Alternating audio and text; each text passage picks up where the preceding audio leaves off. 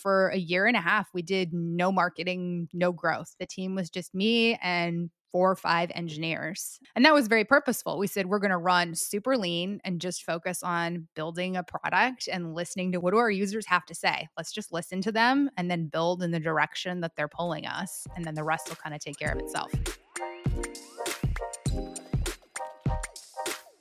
Welcome back to the Vitalize Podcast. I'm your host, Justin Gordon, the Director of Marketing here at Vitalize Venture Capital. On today's episode, we have Jennifer Smith, co-founder and CEO of Scribe, a company that lets you share how-tos in seconds, automatically generating step-by-step guides for you while you work. You can learn more at scribehow.com. Let's dive in. Jennifer, welcome to the show. Thanks so much. Glad to be here. Yes, and with Scribe, I know I've done research on this, understand what it is. For people who just aren't familiar yet, what is Scribe, Jennifer?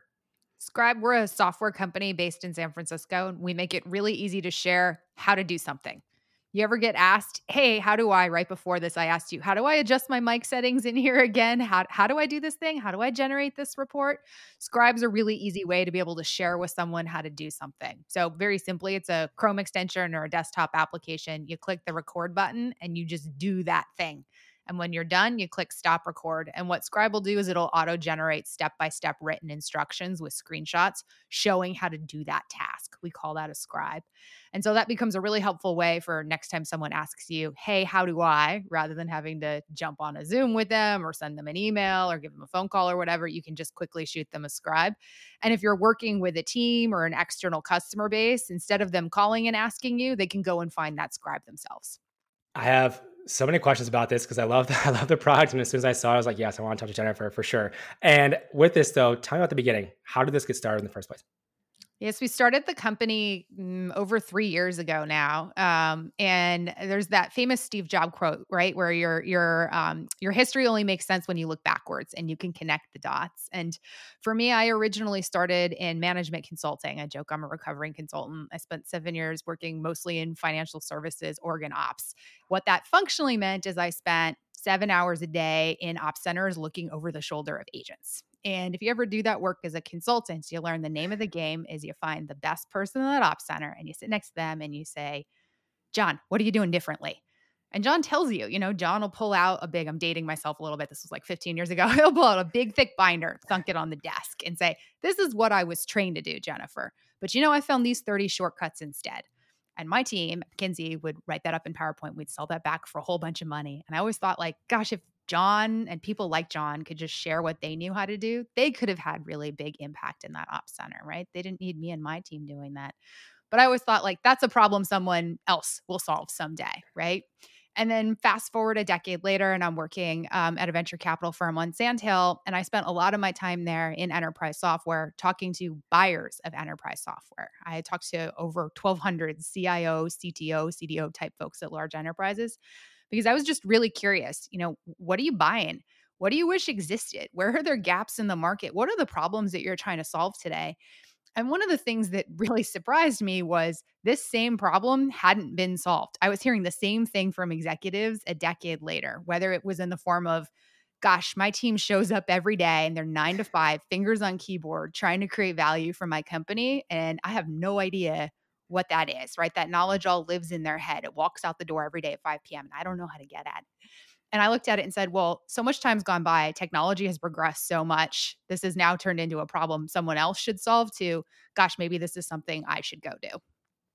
Okay. With that though, you go from consulting for a number of years, you look at a venture capital firm, you love process and systems, but why start a company? Why did you what got you over the hump? Because I think so many people have these problems they see and they're like, someone should solve that. Oh, maybe someone else will solve it. And I love hearing what got you over the hump to actually do it? I'm curious about that. Yeah. I mean, if you had asked me even a few years earlier, if I would ever start a company, I would have told you about a 2% chance that I ever would. It was not something I'd ever planned for myself, thought of myself. I sort of always, I've worked with a lot of founders and said that's just a different person than I am. That'll never be me.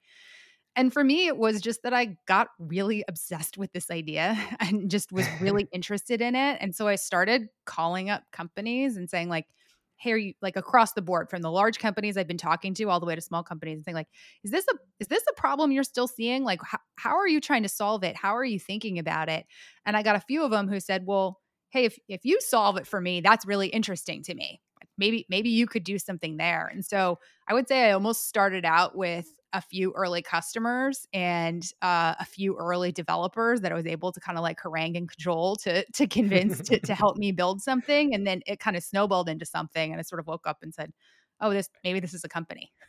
Real quick on that, how did you find your developers early on? There's so many ways to go about that. People who are non-technical always seem to struggle with this, obviously, because it's challenging. They have many options. For you, how'd you do that? Yeah, I was really fortunate. The one of the guys that I'd worked back when I was in venture started his own venture capital firm, and they were really focused on this idea of like, how do we help people like me who are just getting started, don't have a technical co-founder? How do we help them kind of bootstrap dev resources from the beginning? And so they had some developers who were on staff who I could just literally go into the office and sit next Amazing. to and say like, can you help me build this thing? I How love would it. this look? How would you think about architecting it? And that was really helpful for us to get going. How did you end up meeting your co-founder, and what made you actually commit to then working with him? That's another thing that comes up again and again, but I love your perspective. Yeah, I stopped keeping track, but at the moment I stopped keeping track, I'd talked to over 80 engineers, either as like first What? engineering hire or as potential kind of co-founder, CTO, kind of across the board. And I got better over time at learning what to look for and what we were looking for too, and what would be a good fit for what is now Scribe. I got introduced to Aaron 3 years ago now in what I call like one of the great fortunes of my life. Aaron is now my co-founder and CTO. Aaron's backstory: he'd been coding since middle school. Got briefly, I hope he doesn't mind me sharing the story. Got briefly suspended from middle school for hacking into it. Sorry, then Aaron's mom or dad. exactly. Then I won't share his last name. Then did Exeter and Yale. Did Wall Street for a little bit. Then started an automation company that he sold to Google. And so when I met him, he was 2 years into to vesting at Google post acquisition, and he was just really anxious to get back into building something. And I think we really bonded over having really complementary kind of skill sets and personalities, and also over just excitement. I describe both of us as like process nerds. We just love thinking about process and efficiency. And so we bonded over this vision of what we were building. But if you were to ask me, hey, how did you know? I'm going to tell that he was the right one. I would tell you it was just a gut feeling. It was you sort of when you meet someone where things kind of just click on all sides, and I can say that having talked to well over 80, I don't know how many at this point, you can really start to pattern match of like, when it's right, and if you're asking yourself if it is, it's not. Yes. No, that's a good point about how many people you've talked to. So for those who are, I've talked to 10 people and I haven't figured it out yet. I'm like, well, maybe we keep going a little bit more on that as well. Finding the right co-founder, I probably spend more time with Aaron than I do with my husband.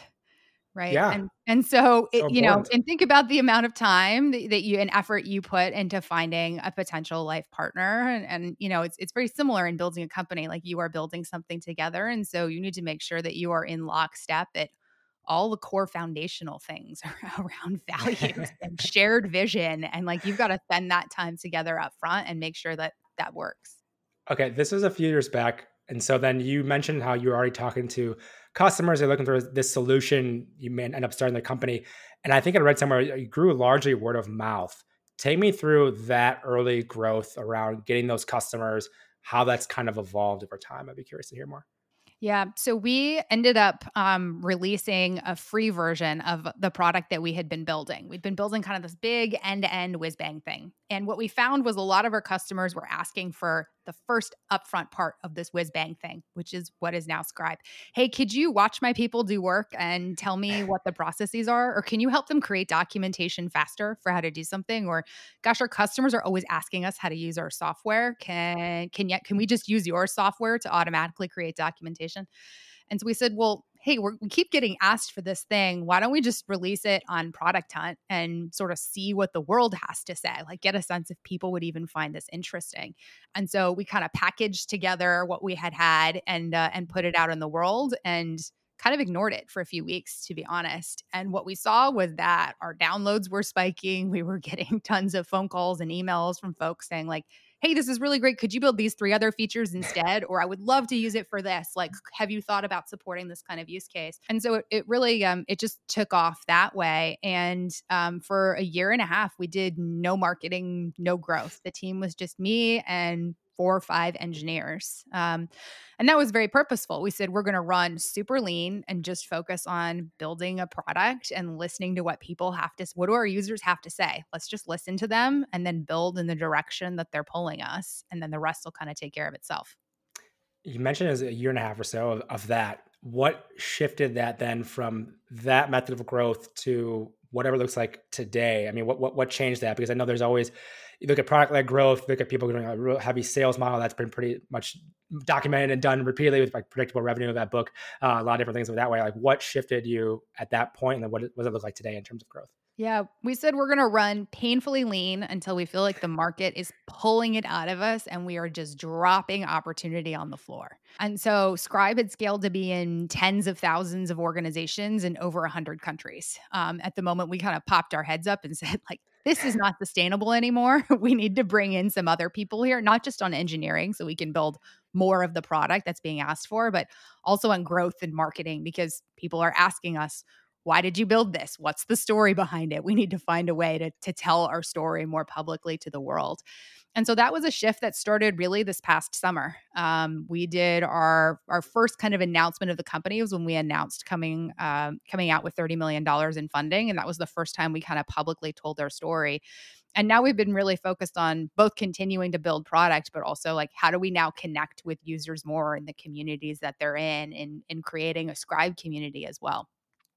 With that as well, I imagine different customer profiles and personas. Because if you're looking at launching a product, for instance, especially when you have a free product, like how did you distinguish between who were you actually going to target as you move forward? Was it just amount of users? Like people were using it more than other people. Looked at like the enterprise value of some of the company. Like I'm just curious on how you kind of nail that in because I've seen before with companies who they launch something for free and then that's like, oh well, who are we targeting? Like who are we going after? Like who should we actually like focus on? How'd you do that with Scribe? Yeah, it can be incredibly noisy, right? And especially with a product like Scribe, because it can be used by anyone who has to explain to someone how to do something. Yeah, And my bet is everyone listening to this now has had that moment in their life, for right? sure. And so for us, the question becomes like, who are our best users? Who are the users that you really lean into? We have a paid version of the product now that we launched in response to demand, frankly, where folks said, like, hey, could you build these premium features for us? And so we take a look at who are the people who are upgrading, who are the people who are using the product most consistently. We have these growth loops in the product as well. So you only ever create a Scribe to share it with someone else, right? That's the whole point of it, whether you're inviting teammates to collaborate with you or you're just sending a Scribe to someone. And those become user acquisition channels for us in their own right, right? This is kind of your classic product led growth. And so we look a lot at, who are the types of personas who are also creating more Scribes and sharing more Scribes, because that's a sign that they're getting more value from it, right? And so we try to really lean into who are the folks we think are getting the most consistent, repeatable value from the product. We still listen to the people, kind of that early product hunt community was so helpful to us in so many ways because it was such a broad cross section of humanity, right? There are folks really from all different kinds of walks of life and countries. And what's interesting was they all kind of have this shared interest around finding something cool and new and providing feedback. And so they were really helpful to us in saying, hey, have you thought about this use case? Have you thought about that use case? This is what we would want to see. And the challenge for us has been how do we think about prioritizing all of that different feedback and all of those use cases that come our way. And I think where we've landed is in building a very horizontal kind of broad product that instead of being Scribe for people in financial services and Scribe for customer success people, those are two very common use cases that we see. We instead say Scribe is for a knowledge professional who has to show someone how to do something and cares that they do it a certain way. So people who are in some kind of enabling role, right? And there's a lot of different ways that can manifest, whether that's someone in sales who needs to get a prospect to use their software in a particular way, or someone in customer success who has to help their customer problem solve or troubleshoot how to do something, or whether that's an operations leader who's just scaling their team really quickly and needs to make sure that everyone's on the same page around how to do their processes. With Scribe as well, you mentioned the fundraise and $30 million you've raised, like $22 million Series A, and you had this viral post on LinkedIn around being 8 months pregnant, like during the announcement or something with that. Take me through like that whole process, decision to fundraise when you did. Like, I would just love to hear more. I'm sure there's way more to the story than that few paragraphs of LinkedIn post. I would love to hear more about that. Yeah, that LinkedIn post really took me by surprise. One morning, I just kind of said like, "Oh, maybe this is an interesting story someone would care to see." And so I just wrote up a quick blurb about our story, and I think it had hit 3 million views last time I saw. Which I think the less and for folks who don't know, it was a post just talking about how we had raised money, and I was 8 months pregnant at the time that we raised our Series A, and I was really uncertain about whether I was backable as an 8 month pregnant CEO. And to my surprise, it was not an issue at all during our fundraise. And the post included a photo of me 8 months pregnant when we did the press for the announcement. And we had decided not to include that photo in the press because we didn't want the story to be about my bump. We wanted the story to be about the company, right? So we picked something else where that really couldn't be seen. But I said, well, let me just kind of share this here, right? And I think my takeaway from it was, in some ways, I think it shouldn't have been 3 million views and it shouldn't have gone viral because it should be kind of commonplace. And I think what happened was people scroll through their news feed and all of a sudden come across a photo that doesn't look like the others. And they stop and look at it and say, hey, wait a minute. um, but it was an interesting kind of story for us. We had raised our seed round back in February, and then got approached to do our Series A in August, and we had spent none of the money That's from wild. our seed round. And I sort of said like, hey, is this even the right time for our company to take on this capital? And then very quickly, is this the right time for me personally to be taking on capital? Given that my baby's coming in a month. And we ended up partnering our lead was Tiger. We ended up partnering with Tiger and deciding to go ahead with it. And they've been wonderful and it was absolutely the right thing to do with the company. But talk about kind of like a tense few days where I was going back and forth with myself around, is this the right thing? I'd never raised a Series A before and I'd never been 8 months pregnant before. Why did you end up doing it? Why did you end up going with the fundraise at that point? And first off, I want to go back for a second. Actually, I want to give you credit. The hook was really good in that post, by the way. It's like 8 months pregnant. I just raised $30 million. That's also helpful when you're scrolling. You read that hook. I obsess about marketing, like you obsess about systems. And so I see good copy. I'm like, oh, that's perfect. That's perfect. But also, I'm curious, what got you over that then? In terms of, okay, well, this is the time I'm going to make it happen to fundraise, even though we have cash in the bank we raised not that long ago, especially for venture standards. What got you to do it then? It was a mix of the right partners, because I believe it's not just capital, right? It's about getting the right people. We were really Yeah. excited about the partners that we found in Tiger, and also looking at it and saying, "Well, gosh, what more could we do? What would this capital unlock for us as a business?" And it just means we're able to go a whole lot faster and be a whole lot more aggressive in both our product development as well as how we get out and tell our story and talk about what we're doing. At that time, I think I said we hadn't done any growth or marketing. And so we had just seen like what the organic growth had looked like from just word of mouth alone. And we said, Yeah. gosh, this is really strong. This is incredibly powerful. Like what if we put gas on this engine? What could we do with it? With that too, I mean, I saw the list of angels as well. Number of notable angels in there. Was that always part of the strategy? Take me through that side because I know other founders, if they have options, which is a great place to be in, if you can get them, it's like you're really picking, like you said, on the people. For you and those angels, how did that come about with those angels you have? Yeah, I'm such a huge fan of getting great angels on your cap table because for, a relatively small check when you're trying to construct a large round, space becomes a real issue, right? And so for a relatively small check, you're able to bring in folks who can potentially have really big impact on your business in a few different ways. We thought about folks who both had experience in the kinds of product we were trying to build or the kinds of go-to-market motions we were trying to build, or who had complementary skill sets to what me and the executive team had as well, who could bring a different kind of DNA. And I just went around and talked to folks in my network and said, who do you think are some of the best angels for X? Can you introduce me? And that was just a really great way to kind of quickly meet a roster and set of people. And I think to my point before, within a 30-minute conversation, like, is this the person I want to be on a journey with? Right. And so the ones where you vibe, it's such an easy way to kind of bring them in. And I use them all kind of in different ways now, but they're all very helpful to me, whether I'm trying to like gut check a marketing strategy or get some quick feedback on, hey, I know you've built this kind of product before. Like, how did you think about this? Or, hey, we're negotiating this sales deal right now. How have you thought about like these kinds of terms and conditions? Yeah, they can be so beneficial depending on what the value add is they have. I think I was talking to it might have been Jordy Hayes at Party Round, and I think he wanted why he started the company. It's helping founders fundraise in a simple way. And I think he mentioned it on that same thing around like he had someone who came in for like $1,000 or something, and they ended up bringing in I think it was like 50K in revenue or something like something attributable to that angel. And it's like you can get so much value depending on who the person is, even if it's a small check. So I think founders have to always kind of think about that when you are raising, even if it's a smaller check, they can still bring a lot of value to you. Especially if they're former operators, right? Oh Because then yeah. sometimes they can very tactically answer questions that maybe your Yep. investors, if they haven't been operating for a bit, are gonna be a bit more removed from some of the details. Yep. Oh, exactly. And then you've seen the rise of that now, even with a lot of operator angels or operator with small funds. Like we see it a lot, which I find really interesting. I think it's going to continue because of that exact thing. They have the knowledge and experience that are in it like right now. They can just tell you like what they're seeing and like get multiple perspectives you can ping off of, which is really helpful. And I know we have a few minutes left. I want to just dive a little bit deeper on the product because we've touched on it barely, but tell me through that experience customer using your product. I've heard this on a different podcast, I think, but I want to hear so people have an idea of like how simple this is, how easy it is, and also like things you've thought about along the way with the product itself. Yeah, so we are really focused on how do we take the learning curve for Scribe to 0 for a new user. And so one of the things that we look at is from the moment that you land on our marketing site to the moment that you're able to create an account, download Scribe, create a Scribe, share a Scribe. We look at how long does that take someone? What's that journey look like? And it's under 4 minutes for your average user.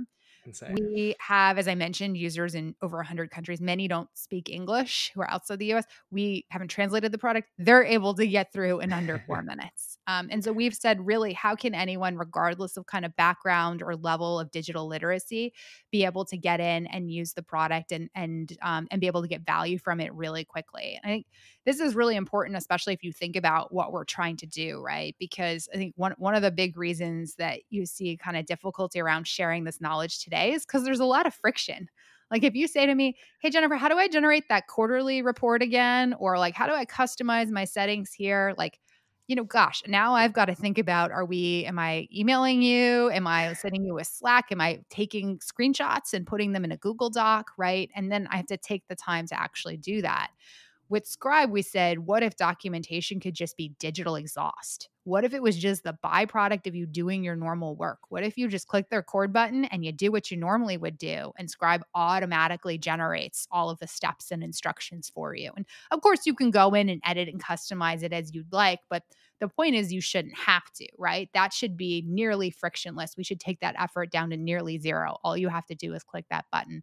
And so we're really focused on how do we take friction out of the process really at every step of the way. So you don't have to do anything more than say like, "Oh gosh, I want to share something." Click and be done with it. I love it. So simple. And where can people go to learn more about Scribe and connect with you as well if they'd like to, Jennifer? Yeah, they can check us out if you go to scribehow.com, scribe how.com. There'll be a big button, check out Scribe for free. I could also share a promo code for our paid upgrade version with this audience as well. I'll share it with you and you can link to it afterwards. Sure. And if folks have feedback, just hit us up and let us know what you think. We always love to hear from people who are using the product and the value they're seeing out of it. Awesome. Thank you so much for the time today. Really appreciate it. Yeah, thanks so much. Great to be here. Hey, thanks for listening. If you want to learn more about us, head on over to vitalize.vc. You can also follow us on Twitter at vitalizevc, or you can follow me on Twitter at JustinGordon212. Have a great day, and I'll talk to you in the next episode.